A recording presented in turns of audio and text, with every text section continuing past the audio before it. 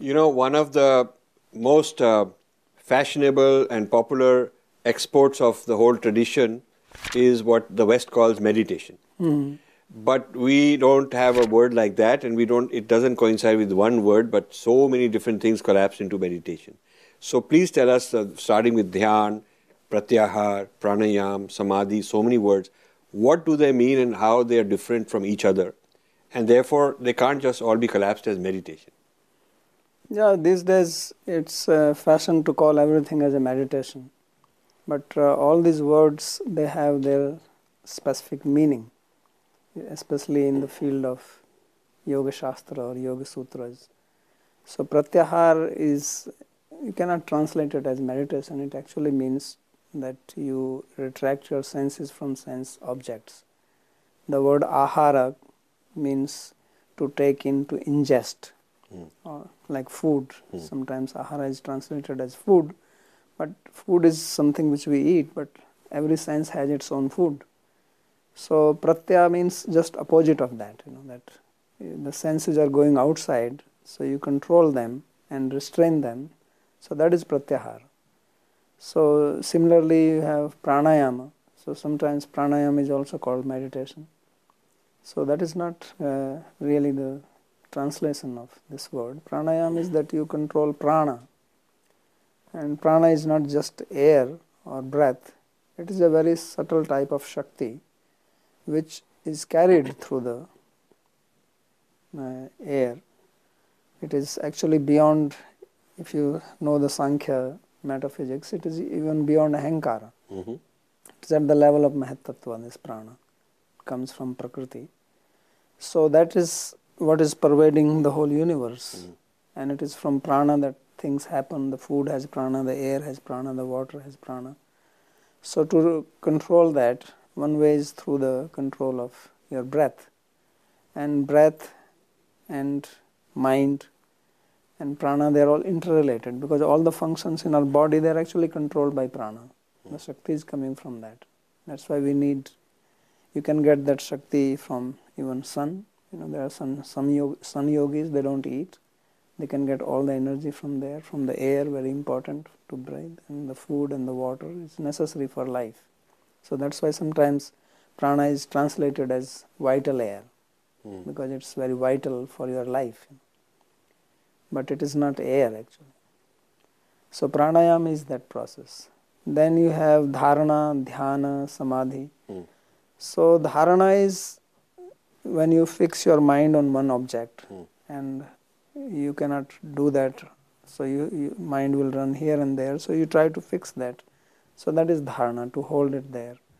And dhyana is when your mind has actually become fixed and your mind is not wavering to anything else. You are just focused on one, whether it is a sound or a visible object. So that is called dhyana. And then samadhi is a higher state of that you are completely focused up to that extent that you even lose the awareness of that you are meditating and you have an object of meditation. So that state is called samadhi. So these are all different levels of the practice of yoga sadhana. And if you just call everything as a meditation, then it loses their basic meaning. Meditation is a practice where an individual operates or trains the mind or induces a mode of consciousness, either to realize some benefit or for the mind to simply acknowledge its content without becoming identified with that content or as an end in itself. The term meditation refers to a broad variety of practices that include techniques designed to promote relaxation. You see, that is also called meditation. Build internal energy or life force, chi, ki, prana, etc., and develop compassion, love, patience, generosity, and forgiveness. So these are all their understanding. I mean, developing love, compassion, all that is not what we call dhyana, samadhi. Yeah. Those are the effects of it. Right. They will come as a result of doing all those Yeah, things. naturally, if your mind becomes focused and you have pratyahara, you have already done, so you are not into sense pleasures and you will not do violence, because ahimsa is already yama of another. Right. Yeah.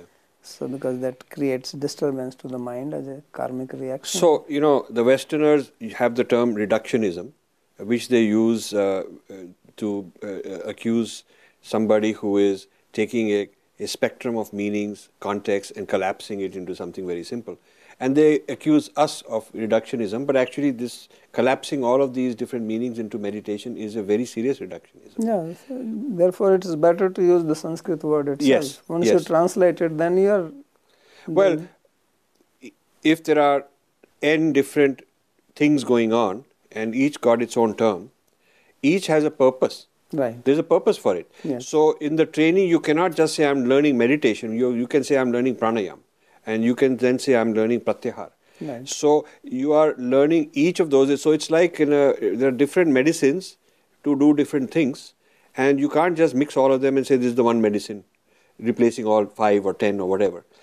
Each process in this system has its own purpose and its own discipline, and it ought to be taught by itself, and the teacher has to check that you're doing this particular thing correctly. So whereas if you replace it with meditation, it's almost like very trivializing the whole thing. Yeah, and everything has a very specific definition. Yes. All these words are very clearly defined. Right. So you have to understand that.